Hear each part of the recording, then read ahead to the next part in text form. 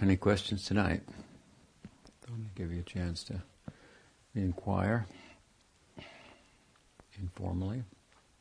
Yes. I saw on the Facebook the discussion about Nityananda and, just as Lord Chaitanya came and is in the mood of Radha Bhav, then Nityananda has come and he's in a. So there seems to be some discussion about that now. I was wondering if you could speak a little bit about it. Yeah, well, that's not true. That's a problem. Yes, so someone had written a book making statements like that, and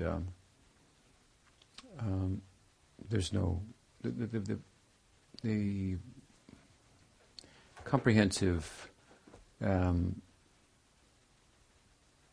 dissertation on Nityananda Tattva is really found in Chaitanya Charitamrita and in Chaitanya Bhagavat also.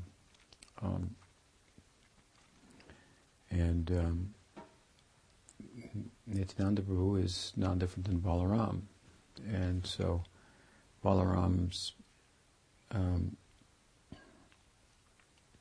the full face of Balaram in the Braj Leela is the best friend of Krishna. This is what Balaram is all about, and he presides over the Sambandha Rupa Bhakti, or Vatsalya, Sakhya, and Dasya Rasa of Vrindavan. Indeed, his own Sakhya Bhav is also Sankul, or mixed with some Vatsalya and some Dasya. But it all, of course, manifests in the context of Sakhya. But he presides over these. And so this is the face, the full face, really, of Balaram that has been presented to us by the Goswamis. And it's the only face of Balaram that's presented in Chaitanya Charitamrita. That, of course, and the extension of Balaram that constitutes the Sankarshan, Mool Sankarshan for Leela in Mathura and Dwarka, and then the further expansion of Sankarshan in the second Chaturvyuha for Vaikuntha, and then that Sankarshan is expanding as Mahavishnu and Garbhodakshay Vishnu and Shirodakshay Vishnu and so forth. So there's no mention of Nityananda Prabhu in connection with Madhurya Rasa and Chaitanya Charitamrita directly. Then again, as we spoke last night, the whole Chaitanya Charitamrita is coming, in a sense, from the blessing of Nityananda Prabhu, who gave entrance to Vrindavan, to Krishnadas Kaviraj Goswami, where he found the shelter of the teachings of Rupa and Raghunath that are shared in Chaitanya Charitamrita, that's about Madhurya Rasa. So, when we say that Nityananda Prabhu or Balaram are not involved in Madhurya Rasa, we mean like directly, but there's no Madhurya Rasa without them either, without their influence. Like we said, Krishnadas said, we cited last night, that there's no meaning to the worship of Lord Chaitanya without also worshipping Nityananda Prabhu. So, Nityananda gives Gaur, and Gaur is giving the Madhurya Rasa.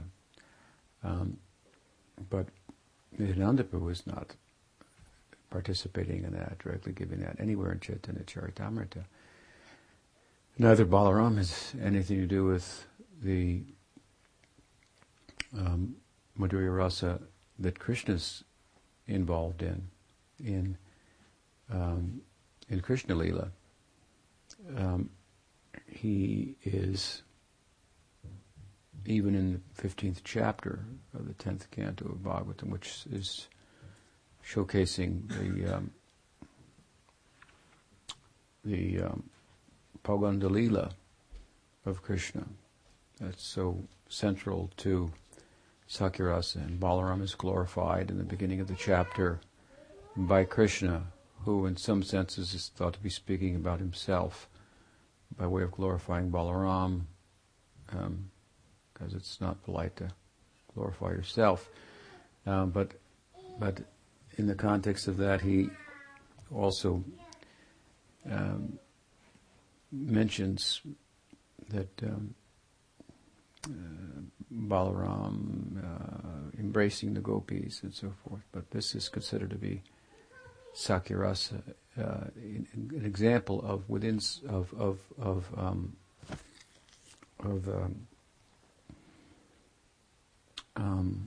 Hasya Rasa within Sakyarasa. Hasya means the comedic or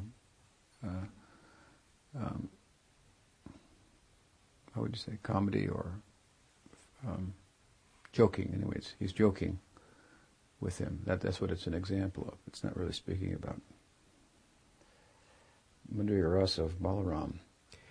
Then, of course, at the same time, and I should say that in Krishna Lila, Balaram is very prominent with regards to the Madhurya Lila, mostly prominent with regard to the Madhurya Lila by way of his representing Krishna. When Krishna sent him from Dwarka to pacify the inhabitants of Vrindavan, then Balaram engaged in speaking to the gopis and so on and so forth, and he was very much in a representational spirit. It said that he so much represented Krishna that he turned black, and there's the Dauji, famous Dauji deity of Vrindavan, who's black for that reason rather than crystal, which is the color of Balaram. Sometimes said white, but it's more like crystal. And that has implications too, because the crystal is color that what you put next to it, it shines. So he's representing Krishna. He's living only for Krishna and the service of Krishna, expanding himself in various ways for the personal service of Krishna and so forth. At the same time that it is also mentioned by the Acharyas that Balaram has his own gopis. He's not with Radha and Krishna's gopis, engaging with them in the way that Krishna does. However, that said, and I should say also that is also brought up in Chaitanya Bhagavat by Vrindavan Das Thakur when he begins his book glorifying Balaram, whom Nityananda is not different from. He brings up the fact that Balaram has his own Rasa Leela, but he's doing that by way, with a purpose of saying that don't think that Balaram is not God. Don't think that Nityananda is not God, as Chaitanya Mahaprabhu is. If you think that Krishna is God because he has the Rasa Leela, well, Balaram has the Rasa Leela too. He has his own gopis. So if that's the standard by which you want to make the comparison, then we say Balaram has as well. But these are different gopis, and the Leela with those gopis is ultimately one of Maryada, not Rag. And Bhaktisiddhanta Saraswati Thakur brings that out in his commentary. And of course, in Gopal Champu as well, Balaram is made to marry those girls. Nanda Maharaj insists when he comes back to deliver the message, which is when there's the most talk about his mingling with gopis, he's made to marry them all. So this is a side kind of aspect of Balaram that our sampradaya has not emphasized at all, doesn't focus on at all. It focuses on his Sakyarasa. This is what the full face of Balaram in Rag Marg of Sambandharupa Bhakti. So then if you go to the idea that's often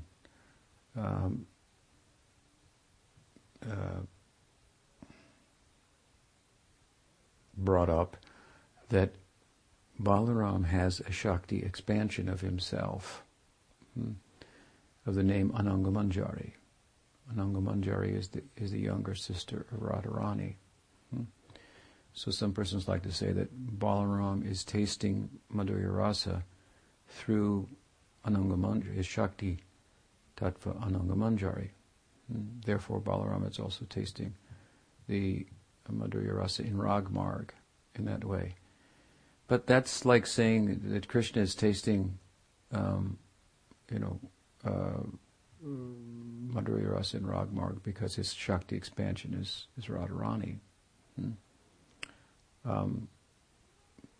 Krishna is tasting it in a relationship with Radha and other gopis and so forth. Balaram is not doing that. He doesn't have any kind of relationship like that in Krishna Lila with Ananga Manjari.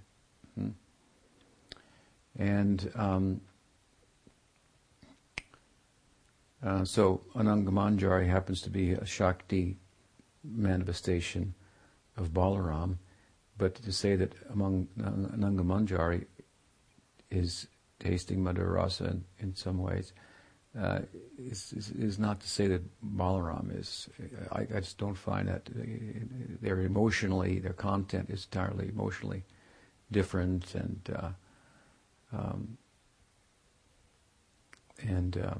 so the writer there is saying wrongly that just like Krishna wants to taste the bhava of Radha, because he sees how extraordinary that is, similarly Nityananda wants to taste the bhava of Ananga Manjari, and Ananga Manjari is another Radha. They're the same. This is his statement. Krishna and Balaram are one. Similarly, Ananga Manjari and Radharani are one. Therefore, just as Krishna wants to taste Radha's bhava, Balaram wants to taste Ananga Manjari's bhava. But this is not described anywhere by the Goswamis. And the relationship between Ananga Manjari and Balaram is not like the relationship between Radha and Krishna. And nowhere is it stated that Ananga Manjari is another Radha. Radha is alone. There is no second Radha. That's the whole idea of Radha. Therefore, in Bhagavatam, her name is given Aradhana, who's the best worshipper. It's not like there's two. In fact, whenever two are mentioned, the second is just Chandravali. Out of 108 gopis, there are 8. Out of 8, there are special. Out of 8, there are 2. Of the 2, Chandravali and Radha is supreme. So it's a very much of a conflating of things that aren't supposed to be, that aren't conflating of tattvas. That's inappropriate, and it's not taught that way by the Goswamis. It's not taught by Krishnadas Kaviraj Goswami or Vrindavan Das Thakur, and you can see the obvious problems. I mean, that Krishna wants to taste Radha's love for him. Nityananda doesn't want to taste Ananga Manjari's love for him, neither does she have it in that way. And yes, Balaram and Krishna are one, but how are they one? Krishna and Balaram are one. In what way are they one? They're one in tattva. They're not one in bhava. You understand? Krishna and Narayan are one. Also. In tattva, but not in bhava. So Krishna and Narayan are one. Radha and Lakshmi are one. Therefore Narayan wants to taste Manjari Bhava, that's basically what's being said to play it out, and it doesn't make any sense. It's a conflating of these tattvas in a way that it's inappropriate. Now, and what this comes from is reading books and trying to enter into these topics without a guru.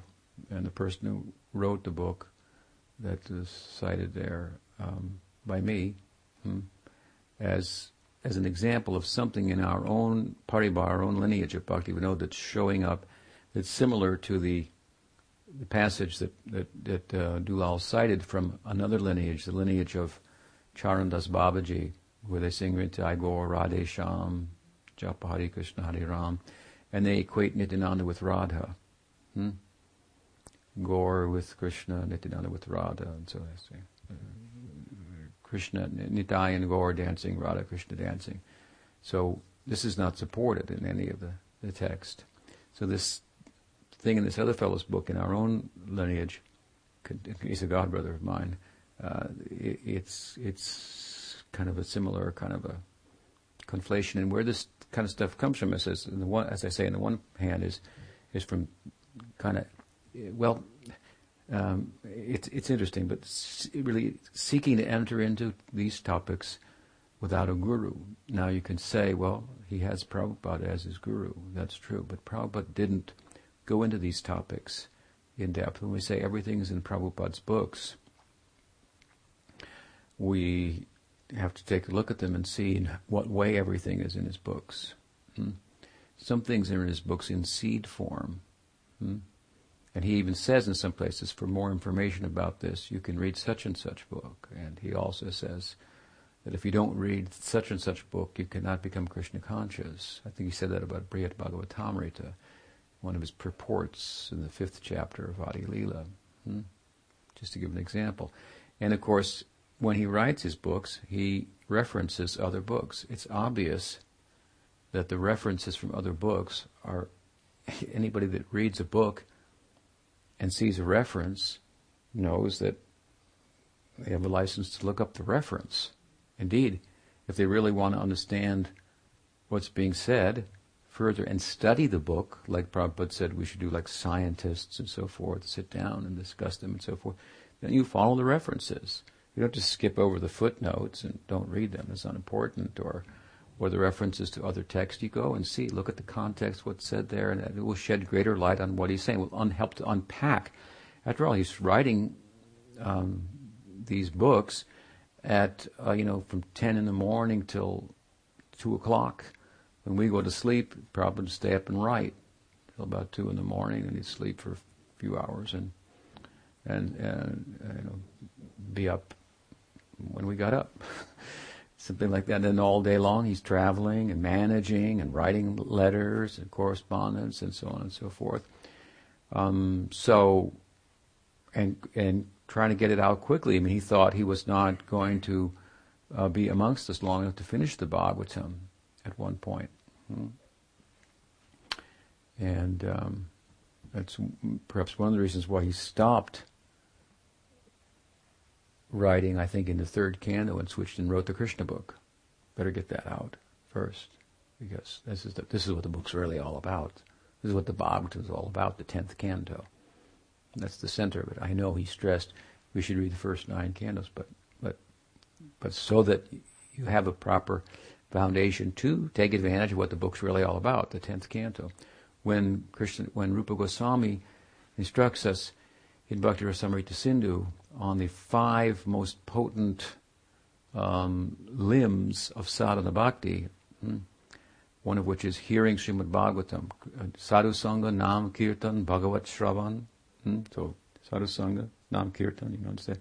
Hearing the Bhagavatam, worshipping the deity, living in a holy place like Mathura. These are very five is very potent limbs of sadhana bhakti. When Jijiva and Vishwanath Chakravarti Thakur comment on the anga of hearing Srimad Bhagavatam, they make the point, this means the 10th canto. This is very potent. So that's what that, and when I say that's what the book's all about. That's where the Ashraya Tattva is given the full, is on the center stage and so forth. So at any rate,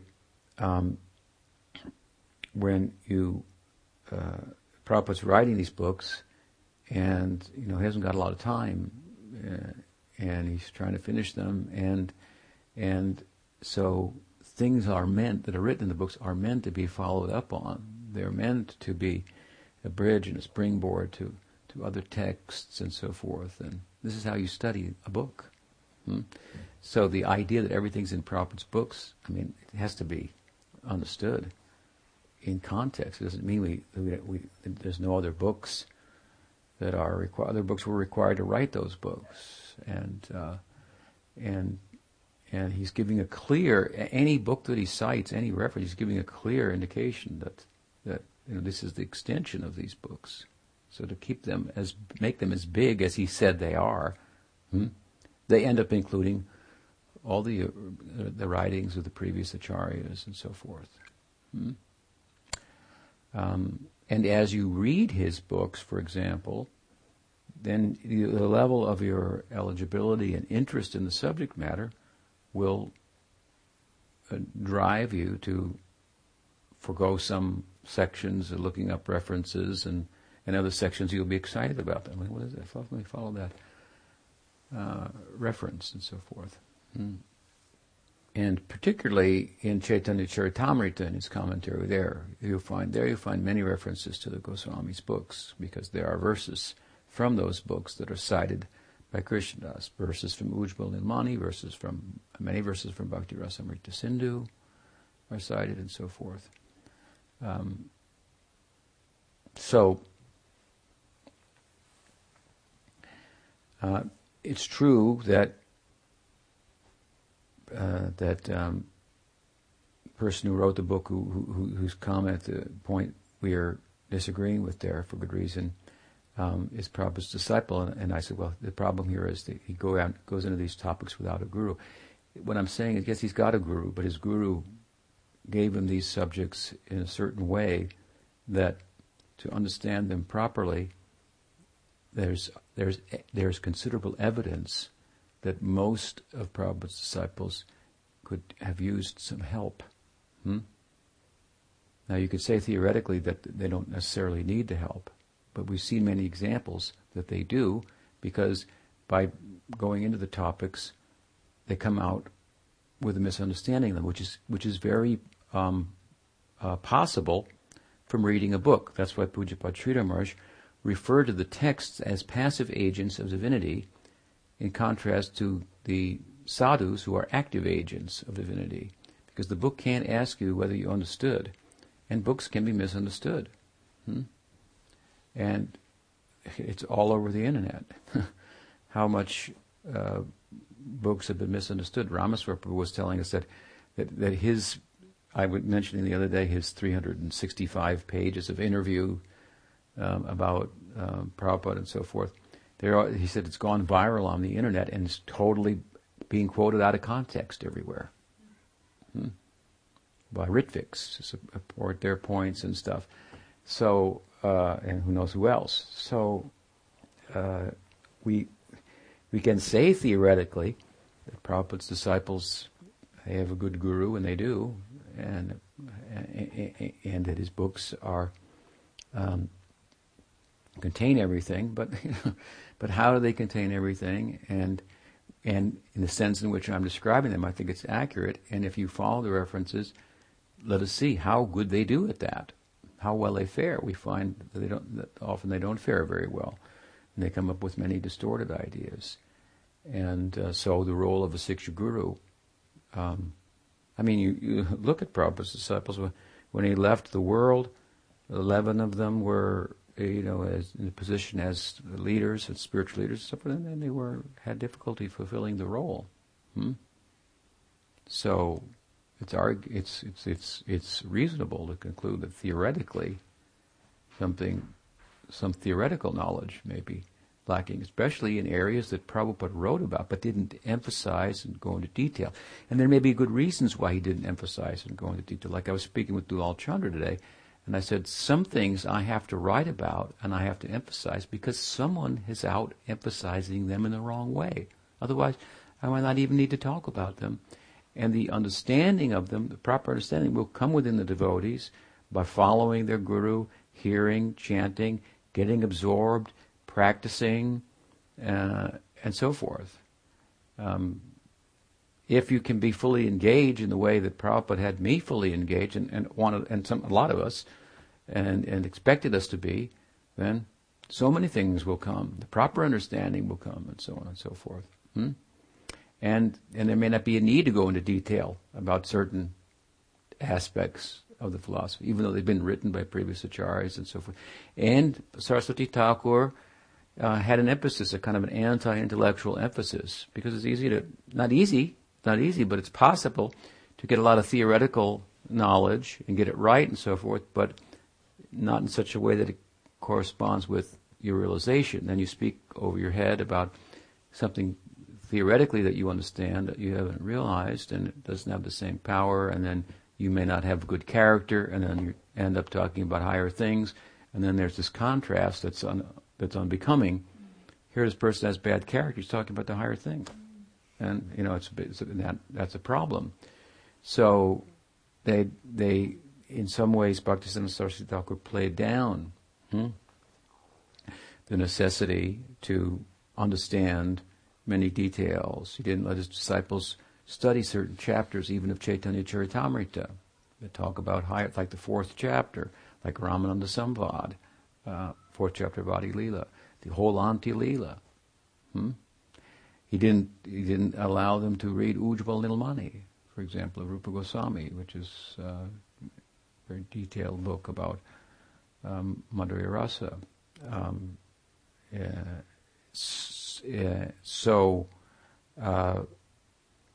And people say, "What? Do they think these books shouldn't be were written not to be read?" Or and the point is, like you take Bhakti Rasamrita Sindhu. If you know the first 4 chapters, then you've got all you need to do to practice. Then everything else should come within you. The other chapters are all there, and they're more complex, and there's a lot to them. It's not that they're not important, but everything it's a theoretical kind of explanation of aspects of bhakti rasa. After he explains what is Uttam Bhakti, what is Sadhana Bhakti, both Vaidhi and Raganuga, what is Bhava Bhakti, what is Prem Bhakti, you have what you need to practice. And practice will bring all the realization. But, that said, so there's a place, in a sense, for Prabhupada not emphasizing certain things, saying, well, when you get there, then you'll know. Once you get there, why don't you do what you need to get there? Then you find out. And so forth. There's a place for that. And I think that he was very expert in engaging us in such a way that there wasn't a need, but there has come a need at the same time. In due course, now, there's so much information about bhakti out and about that wasn't around when Prabhupada was here, and people get it wrong. And so then you have to talk about it. And you got to write about it, and you have to explain it, and you got to come out. No, Raganuga Bhakti is like this, and then you tell all it's about, and the people say, "Okay, I'm ready." I said, "No, that's not what I was saying. We're just giving you the theory how it all works. And here's where you are here. You have some tiny eligibility for Raganuga Bhakti, and you should pray for more, like we say.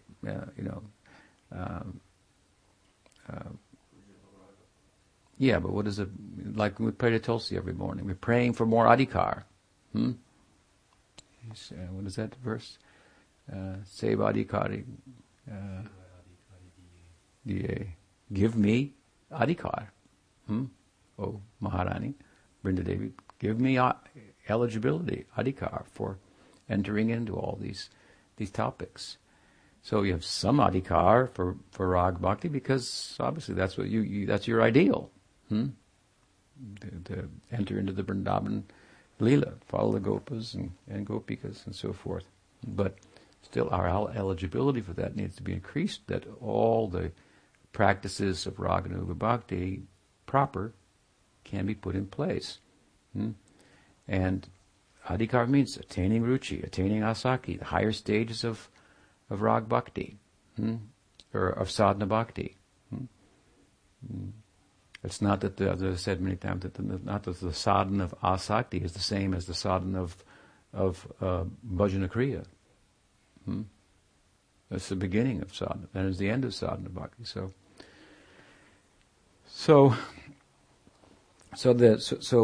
unfortunately, yes, the persons pursue. Well, what really has happened historically, what's happened in our Paribhara of Bhaktivinoda Thakur is that with regards to the international community of Gaudiya Vaishnavas started by my Guru Maharaj, J.C. Bhaktivedanta Swami Prabhupada, is that that he opened the door for Siksha in his absence to Pujapad Bhakti-Rakshak Sridhar Goswami Maharaj. And as you know, I was there, massaging his feet, when he said, for philosophy, see my godbrother B.R. Sridhar Maharaj of Navadvip. You can approach him. So that's what happened, of course.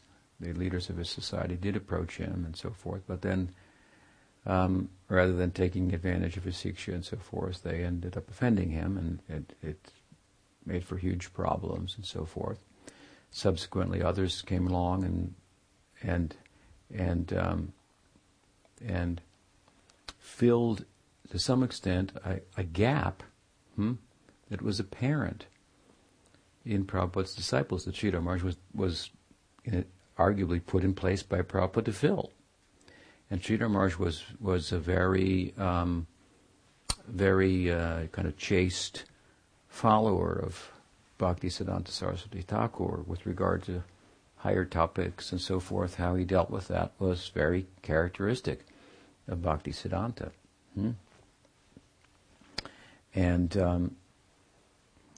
And so when you offend such a person, don't take advantage of, if you have a necessity for a Siksha guru, here's the best candidate. And people say, well, I don't have a necessity. But what I've seen is the necessity is there. You may not want to acknowledge it, but what I see is there's a huge necessity. And that Prabhupada had made that arrangement. Either, you don't say, well, I don't think Prabhupada made that arrangement. Why would he have just said that in passing? Why wouldn't he have written it down and made it clear and so forth? Well, I don't think it's something that Prabhupada calculated out and thought. It was something that in the moment he was asked and he said it, and Krishna, through him, said it. And he didn't plan it out. He wanted his disciples to succeed him and everything would be fine.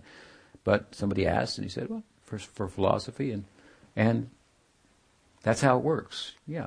No, Prabhupada didn't write it out, plan it out. It wasn't it was kind of unconscious and but true. If anyone, this is the person he said, I have the most confidence in.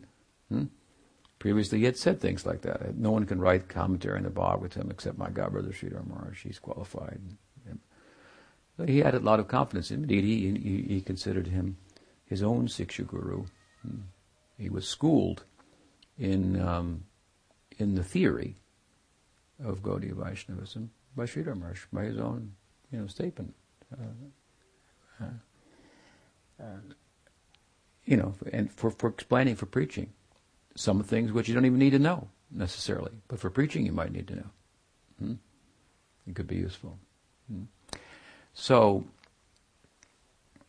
you have the necessity, you don't acknowledge that you do, but you do, and then the person who's there to help by the transcendental arrangement,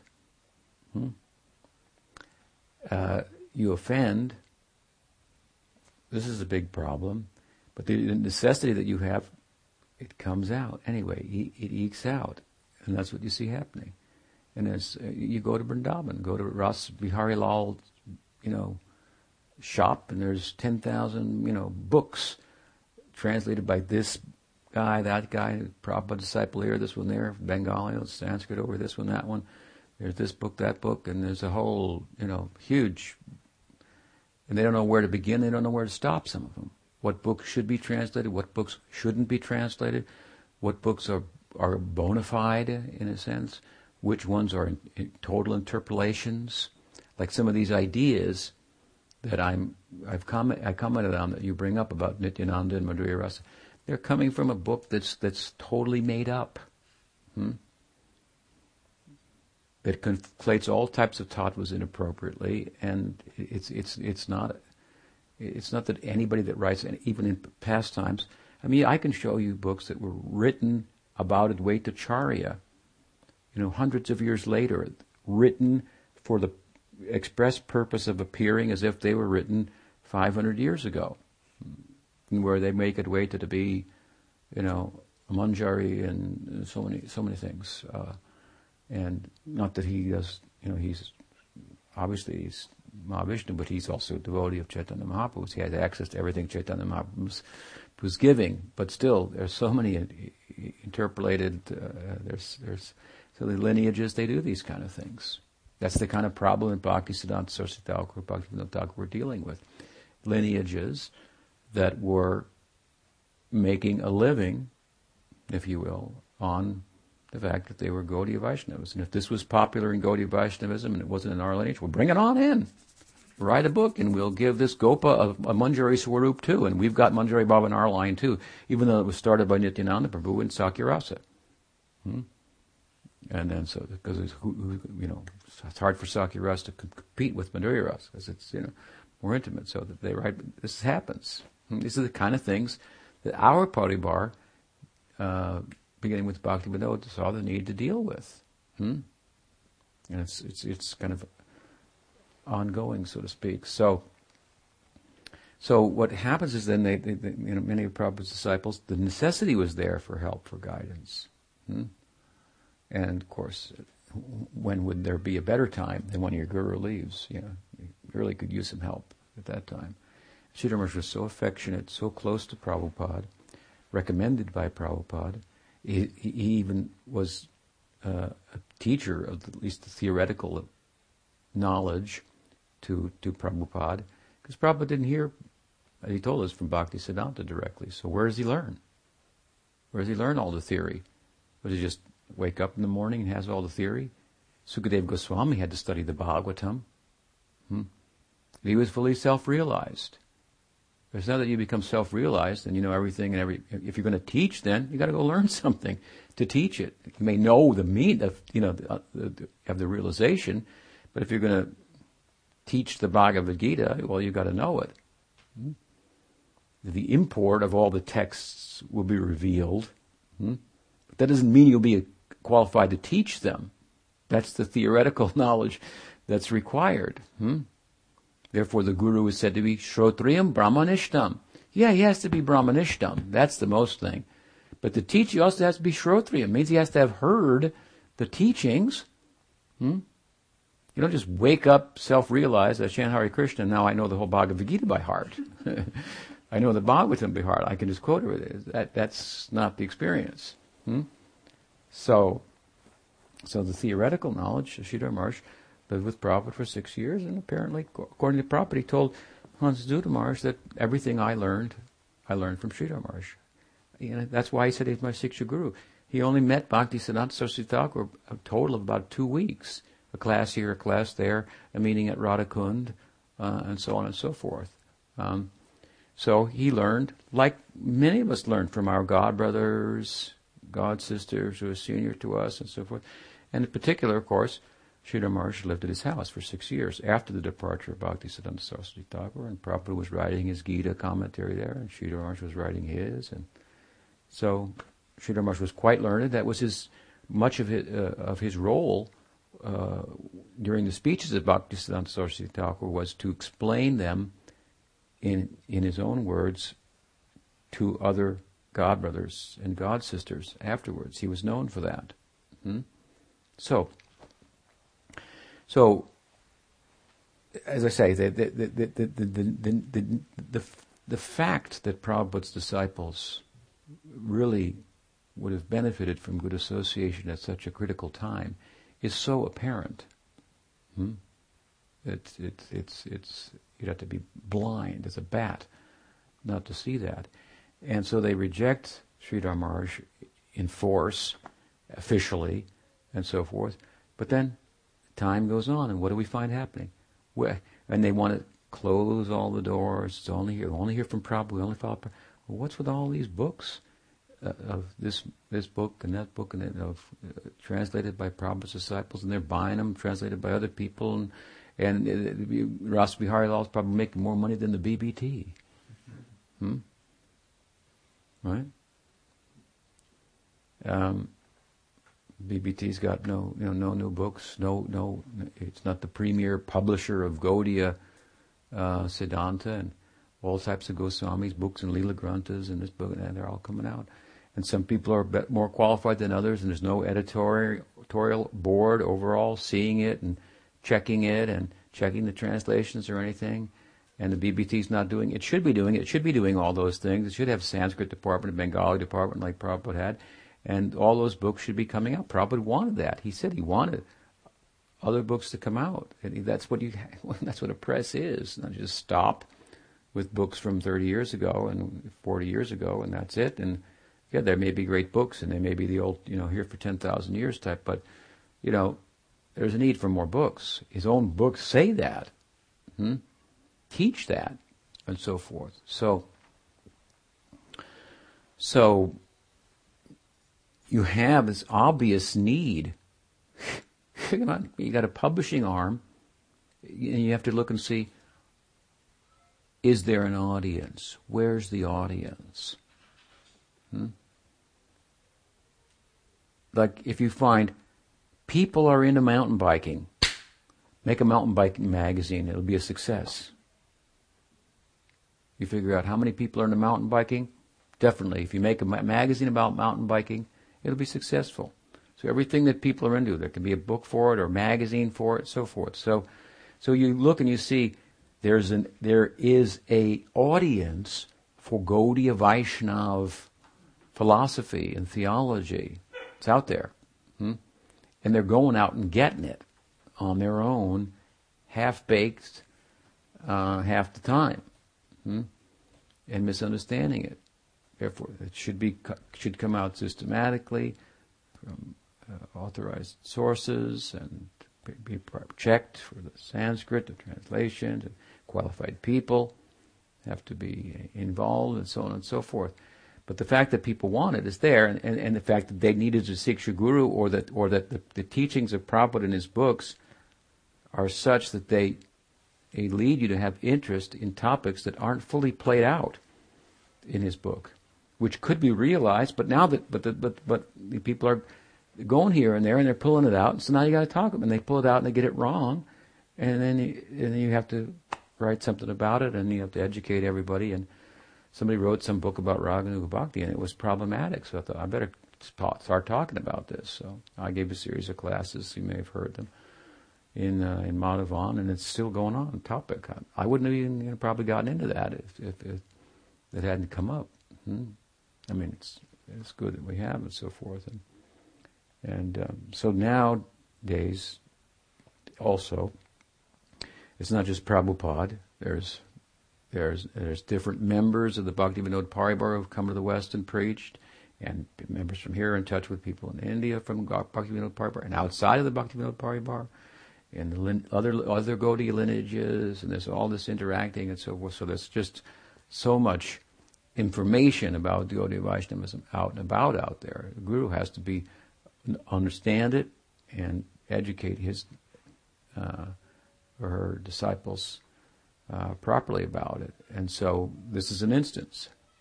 Someone's written a book centuries ago, or I don't know how long ago, and it's as confused as the original book that you cited that started that thread from the Nitai Gaur Radhe Shyam group that makes Nityananda equal to Radha in Gaur Lila somehow. I mean, not by following the Chaitanya Charitamrita or any of the biographies, not of Vrindavan Das Thakur or Kavi Karnapur's or Murari Gupta's biographies. It's just not there. There's no support for that. So, therefore, you got to say something about it. So I have, and no, there's no place for that. Now, there's no place for Balaram, as he puts it, wanting to taste Radha Bhav, because Balaram is non-different from Krishna. Radha is non-different from Ananga Manjari. Krishna wants to taste Radha Bhav.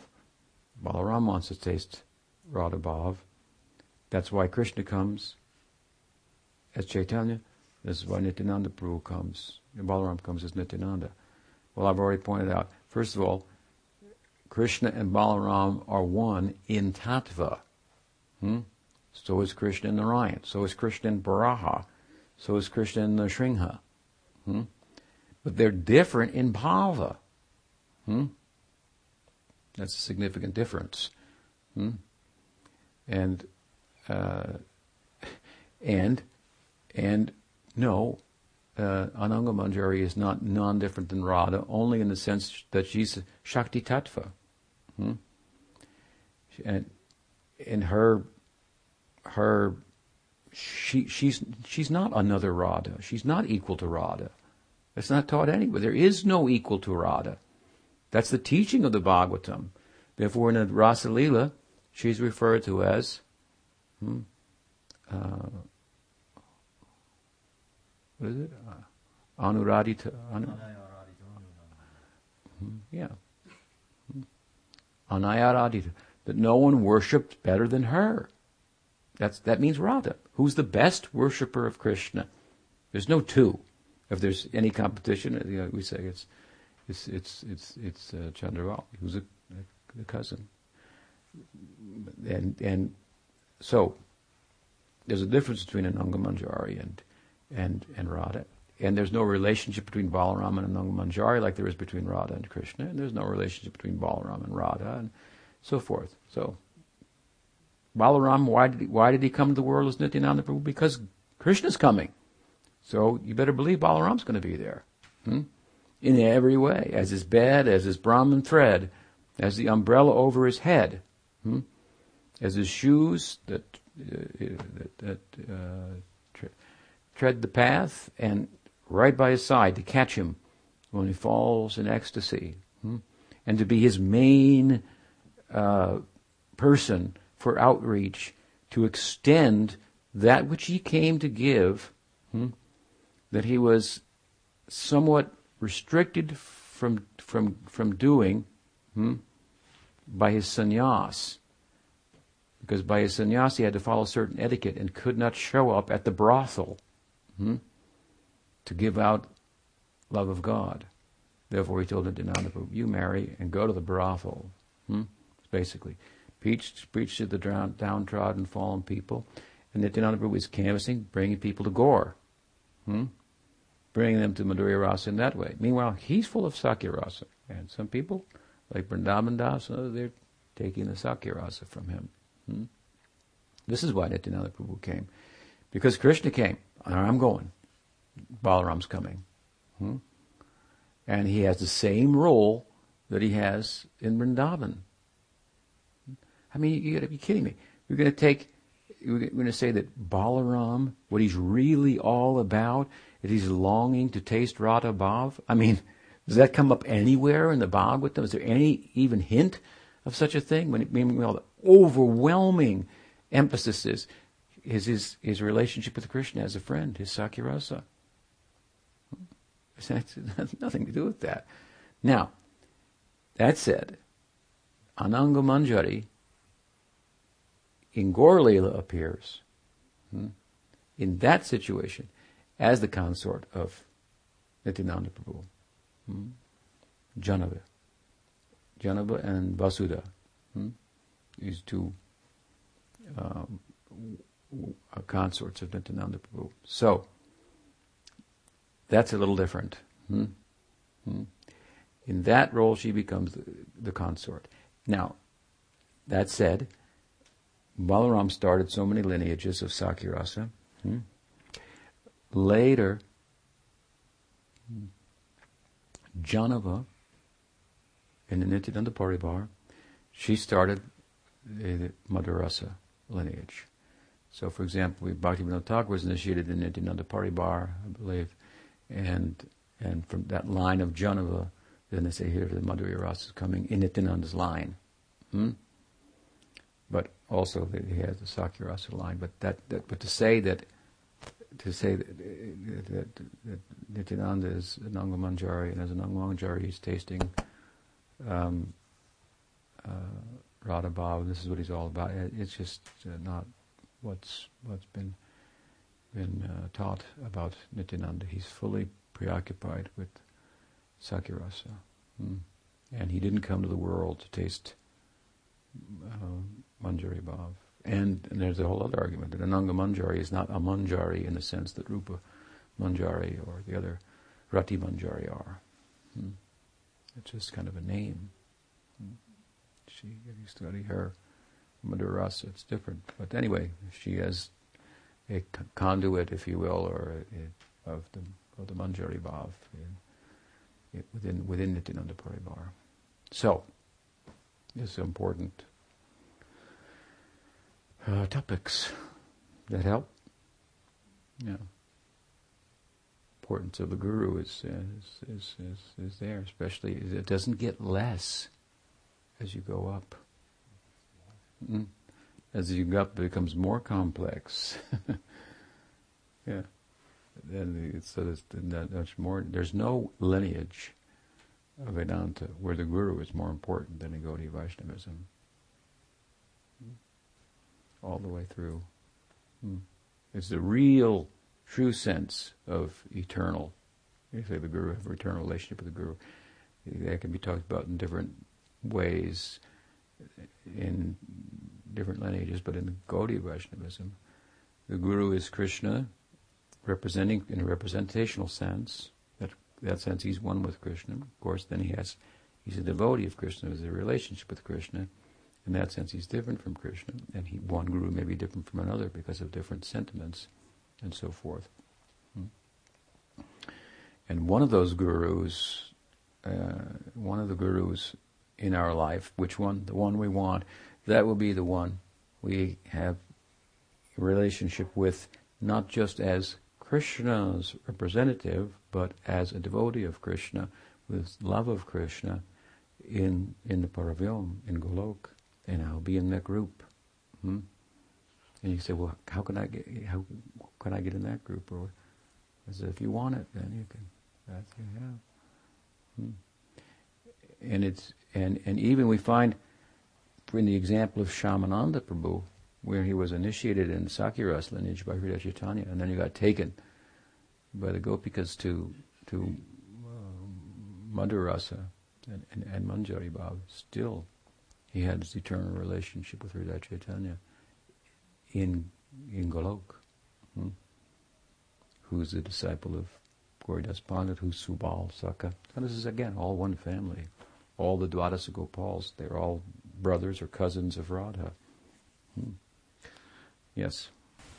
I can hear the naysayers saying, well, Bhaktisiddhanta Saraswati Goswami, he forbid his disciples to go here and read this, or read this, as you pointed out. And Prabhupada gave us what we need in the same way. Then show it. I say he gave it, but if you can't get it, then you need help. So you show that you got it, then no problem. But the way that's voiced also is very, it's like, is there a bad thing? Is help a bad thing? I don't need any help. What kind of, where does that come in Vaishnavism? I don't need any help. You can call it chastity to my guru, but the concept of the guru seems to be very lacking in that. Because guru is one. And we serve guru and Vaishnav. And guru has a varga, the guru varga. The associates of the guru, they're worshipable. We see this in Chaitanya Lila. We don't find anything like this in Chaitanya Lila. Any kind of, I only follow Yadunandan Acharya, he's my initiating guru. I don't follow Raghunath Das Goswami or this one or that. We don't find any of this. It seems a very foreign idea. Prabhupada emphasized in a certain, Bhaktisiddhanta Saraswati Thakur emphasized in a certain way. He was in a certain community where the people were attacking him. He was trying to represent the pure teachings and be a critique of hypocrisy in the name of Gaudiya Vaishnavism. But there were others that he acknowledged. Vamsi Das Babaji, of course, Gorkashore Das Babaji. They were outside, in a sense, of the community that he formed. But so he acknowledged Jagannath Das Babaji and the whole list. But he was in a milieu, a scene in which there was much misrepresentation. So he spoke in a certain way to reel everybody in, so to speak. Now he did that, but we see that those he reeled in, many of them who were mature, did acquaint themselves. Like you take Prachita Maharaj told us, Bhaktisiddhanta would not let us read Ramananda Samvad, the 4th chapter of Adi Lila, and the Anti Lila of Chaitanya Charitamrita. And he made us read Chaitanya Bhagavat. Okay. This is a faithful follower of Bhaktisiddhanta. And you know what his favorite section of the Chaitanya Charitamrita was of Sridhar Maharaj? Ramananda Samvad. I think he read it. He cited many leelas from Anti Lila. I think he got to that at some point. I mean, he did say, I never read Ujjval Nilamani, and I don't feel that, it's a problem for me. But he did read Chaitanya Charitamrita, and the chapters that he said, Bhaktisiddhanta said, he kept his disciples from. So, and Prabhupada read them. Prabhupada translated them, translated the commentaries. So, is Prabhupada not following Bhaktisiddhanta, or are certain statements like that made in time and circumstance for certain purposes that, when served, no longer apply to someone? That seems like practically what we have to draw from the example. Otherwise, Prabhupada's breaking the edict, going against the rules of Bhaktisiddhanta. Do we think that? No. So Prabhupada preached in a certain way, and they were in certain circumstances too. Circumstances have changed dramatically, exponentially. They're so different. The time we live in is so different. I mean, just there was no internet. I mean, just that's the one thing. It's just like, that's changed the world. Just one thing. And the whole Gaudiya community is entirely different. There are so many different persons, different gurus from different lineages. For us, it was just Prabhupada, and that's it. But that's all changed. And with the change and other lineages, other information has come. And so then someone says, he says, well, in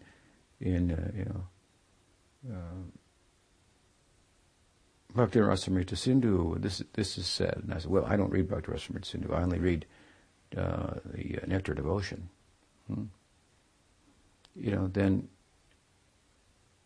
okay, it may be good for you, but you're going to look like a fool to party number 3 who's standing there. Someone says, well, that's a summary study. What the actual commentary over here says this on this section. And well, I don't read that. I don't need to read that. So these two guys are discussing, what's the third person to stand? They're going to think, So at a certain point you realize, well, I got to get acquainted with that too. Okay, and it's available. So you're going to preach. Is Prabhupada's disciples really feel that they have been charged with the order to preach? Well, you got to know something to preach. It's not 1969. And you preach vegetarianism, reincarnation, and you're not God. And people join up and become devotees, shave their heads and stay high forever. It's a different environment. So you want to preach, who you want to preach to. And you're not the only person preaching. And there's so many arguments that now you could go out and sell books and talk to people at the Kmart, and whatever their arguments were, you figured out how to answer them. Now you got to meet somebody from another paribar that's read every book, out there, and you got to talk with him, and you don't know how are you going to answer him? How are you going to preach? You just say, well, they're all in Maya. They read the Goswami's books. That's not going to go very far. I don't have to answer them. How far do you want to preach? How wide? How glorious do you want to make it apparent and clear that our lineage is? You want it. I want it to have. I want every paribar, every sect of Gaudiya Vaishnavism to say, Bhaktivinoda Paribar, that's glorious. You've got to know a lot of things to convince them of that. You've got to know the books that they know that Prabhupada didn't translate. Otherwise, you're not going to be able to convince them. They're going to say, "I don't know, they said it wrong over here." This, that. There's so many points. It's a whole field of preaching. You follow? It's a whole field of preaching within Gaudiya Vaishnavism. You want your lineage, the lineage of Bhaktivinoda. It has some differences. It stood out. It's interfaced with modernity. It critiqued Gaudiya Vaishnavism. You could take a superficial critique. People do it superficially. They say, everyone outside of this lineage, they're all Babajis. Babajis are bad. Finished. You think that's very convincing when Bhaktisiddhanta's guru was Gorkishore Das Babaji, and Jagannath Das Babaji was the 6-year guru of Bhaktivinoda Thakur, and so it's just like you got to go a little deeper into the subject matter and see what Bhaktisiddhanta was talking about, what Bhaktivinoda was talking about, why they spoke the way they did, what they were critiquing, what aspects, what things they may have said in reaction to the environment that may be relative also. As a preaching strategy, so many things.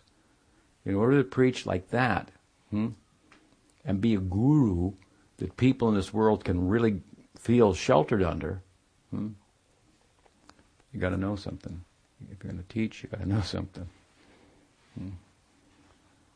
So, all this, so we always just have to follow Prabhupada. I'm not saying anything different, but what it means to follow him. All Prabhupada had to do, he said, I just follow Bhaktisiddhanta, that's all. Well, he talked to his godbrothers. They begged to differ. They said, it didn't look like you're following Bhaktisiddhanta at all. You got men and women dancing in the same temple room, but that's that. And any number of other things. And why are you writing your own commentary? Why aren't you publishing the books of Bhaktivinoda? You're writing your own Bhagavatam, your own Chaitanya Charita. Why are you just translating Bhaktivinodas and Bhaktisiddhantas? These kind of criticisms were made of Prabhupada. You know what he did? Among other things, he never stopped on the drive at Bhaktisiddhanta Saraswati Thakur Road to his Mayapur temple and paid obeisances to the Chaitanya Math, the founding Math of Bhaktisiddhanta Saraswati Thakur, where his samadhi is. I mean, that doesn't mean he didn't respect Bhakti, but he didn't respect the way it was being conducted there, and the way that they were in opposition to his mission and his disciples, and the fact that people from all over the world were being Malechas and Yavanas, so-called, were becoming Krishna conscious, and they were as good of devotees as anybody born in Indian soil and so forth, which is his perception, if not better, and doing more for Mahaprabhu and so forth. And as much as though that work of his, that preaching work of his, was rejected by some of his godbrothers, as much as he just said, well, forget them then, dismissed them. That was one of the ways in which, because everyone would stop, he would just go by.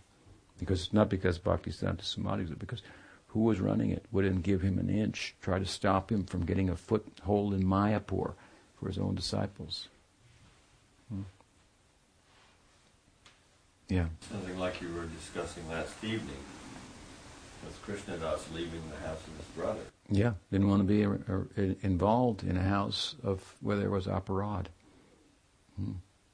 Didn't want to breathe the same air in the same room. That's right. Well, you kind of touched on my question, and you know much about this. How did it actually play out in practical terms after Bhaktisiddhanta Saraswati departed? Where was the Shiksha at that time, and how did his direct disciples move forward in their advancement in devotional service? Well, I think they move forward. The leading disciples move forward by forming their own maths and initiating disciples successfully on some level. That's very different than what happened in ISKCON. If you had 11 gurus after Prabhupada left that all initiated and wrote books and open new moths and energize the existing ones and so on and so forth, well, we wouldn't be having this conversation, perhaps. But that's not what happened.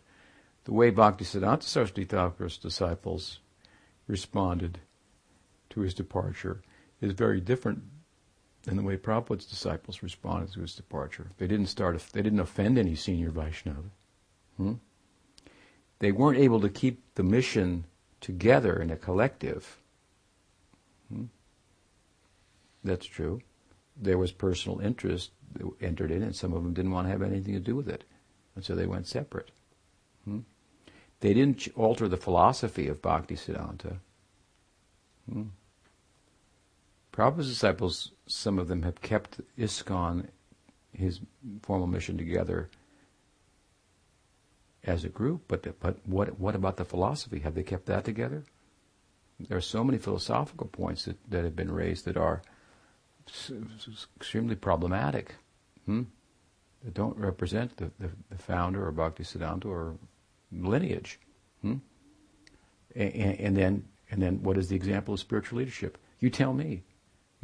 Where's the Sridhar Maharaj? Where's the Madhav Maharaj? Where's the Keshav Maharaj, for example, that they criticize in ISKCON? Where's one person that in ISKCON, in Prabhupada's mission, since from his time of his departure, that is of that stature? So they did better. I'm saying theoretically, Prabhupada's disciples don't need anybody. But practically, we see they do. We see so many problems. There's no institution that has more problems with Guru Tattva and spiritual leadership than ISKCON has. That means they obviously need some help. So it's theoretically, yeah, your guru leaves, it means you have to run and get a Siksha guru? No. He was your Siksha guru. He's your Diksha guru. Follow his instructions. That's fine. But if you could get some help, that'd be great. That'd be a real blessing. But you have to run out and look for it and immediately. No, but if you detect within yourself some insufficiency, I need guidance, I need strong association, then that's what that's there for. If you don't need it and you're a sannyasi, like Pujapad Sridhar Maharaj or Keshav Maharaj or Madhav Maharaj, and you can get up and go out and open, Madhav Maharaj opened 24 maths in India. Sridhar Maharaj was not very outgoing in his preaching, but he went very deeply and brought out gems like commentary on Gayatri Mantra, on Rig Veda Mantra, Om Tad Vishnu Paramam Padam, his commentary on the Chaturshloka of the Bhagavad Gita, his Premadama Deva Stotram in Sanskrit, and all the pastimes of Chaitanya Mahaprabhu put into song. I mean, they're very substantial contributions, literary contributions in original Sanskrit composition. You don't see that coming practically anywhere. It's like harkens back to hundreds of years ago. Was happening at the time of Chaitanya Mahaprabhu. You take Bhakti Pragyan Keshav Maharaj, who gave sannyas to Prabhupada. He was very successful in India. I mean, they didn't have the success that Prabhupada did all over the world. But long before Prabhupada started his mission, they were going on in their own way. They were opposed to the policies, the official policies of the official Gaudiya Math. And they couldn't get anywhere in terms of changing it, so they went independent. And these are the three I've named, Bhakti Pramod Puri Goswami and another, who are disciples of Prabhupada, whose influence has come to the Western world, either directly from them or through their disciples. And I was once, we were invited, kind of half invited, to Prabhupada's disappearance day in Vrindavan. We were there, and Nrsimha Maharaj and I, we went, and they had the thing, people talk, so we gave a talk, and a couple Gaudiya Math people were there, I think. And Nrsimha Maharaj turned to me, he laughed, he said, if I was a young guy in this mission, I was a brahmachari in this mission, I'd be walking out the door with those guys when they walked out, I'd be sitting here listening to this. I don't know anything. I'm so fallen. And Prabhupada, you've given everything. And next, Okay. He said, I'd be right out the door with those guys. And of course, yeah, I agreed with them. So, they were very successful disciples. They didn't have the success and empowerment of Prabhupada to go all over the world and so forth, but they were more successful than the successors of Prabhupada, who remained in his mission. Who there's no one of them that compare.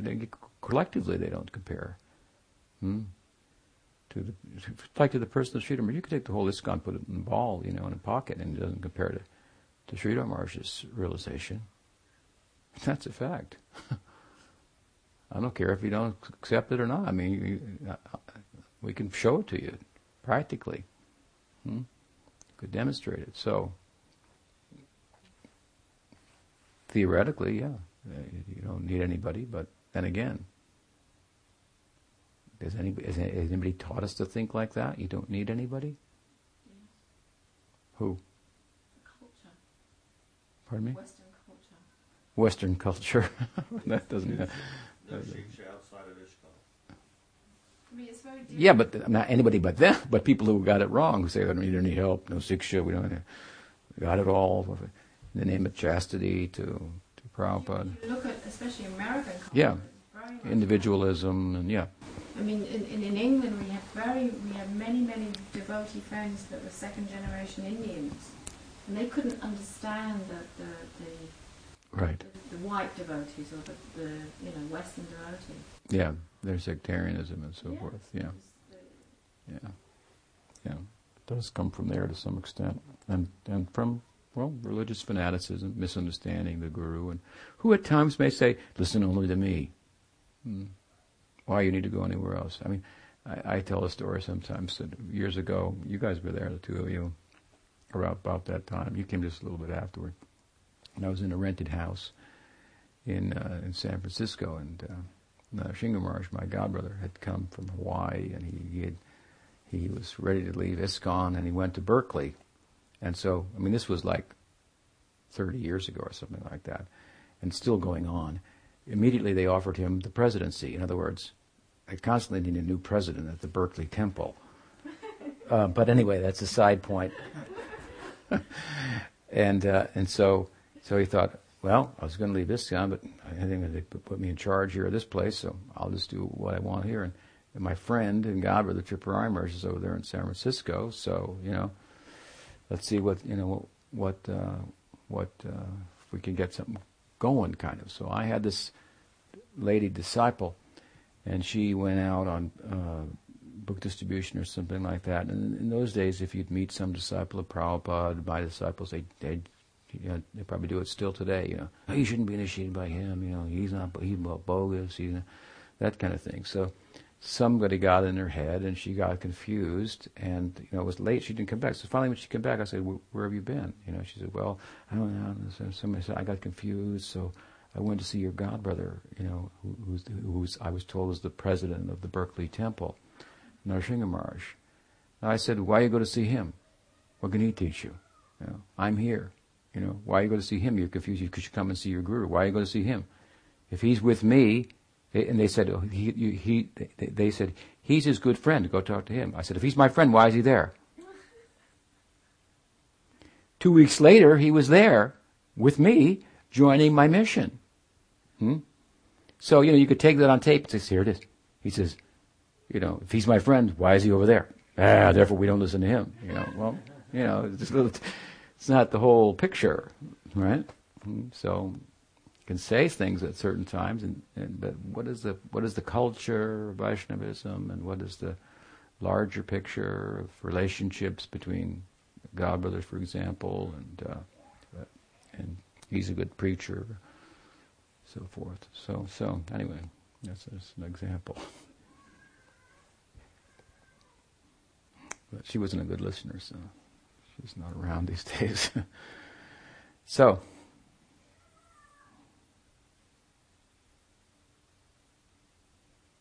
Good questions, good discussion. Sri Sri Gaurada Madhav ki jai. Sri Bhaktivedanta Swami Prabhupada ki jai. Bhakti Rakshak Sri Radhe Goswami Maharaj ki jai. Bhakti Siddhanta Saraswati Thakur Prabhupada ki jai. Sri Bhakti Vinod Parivar ki jai. Gaur Bhaktivinoda ki jai. Gaur Premanand.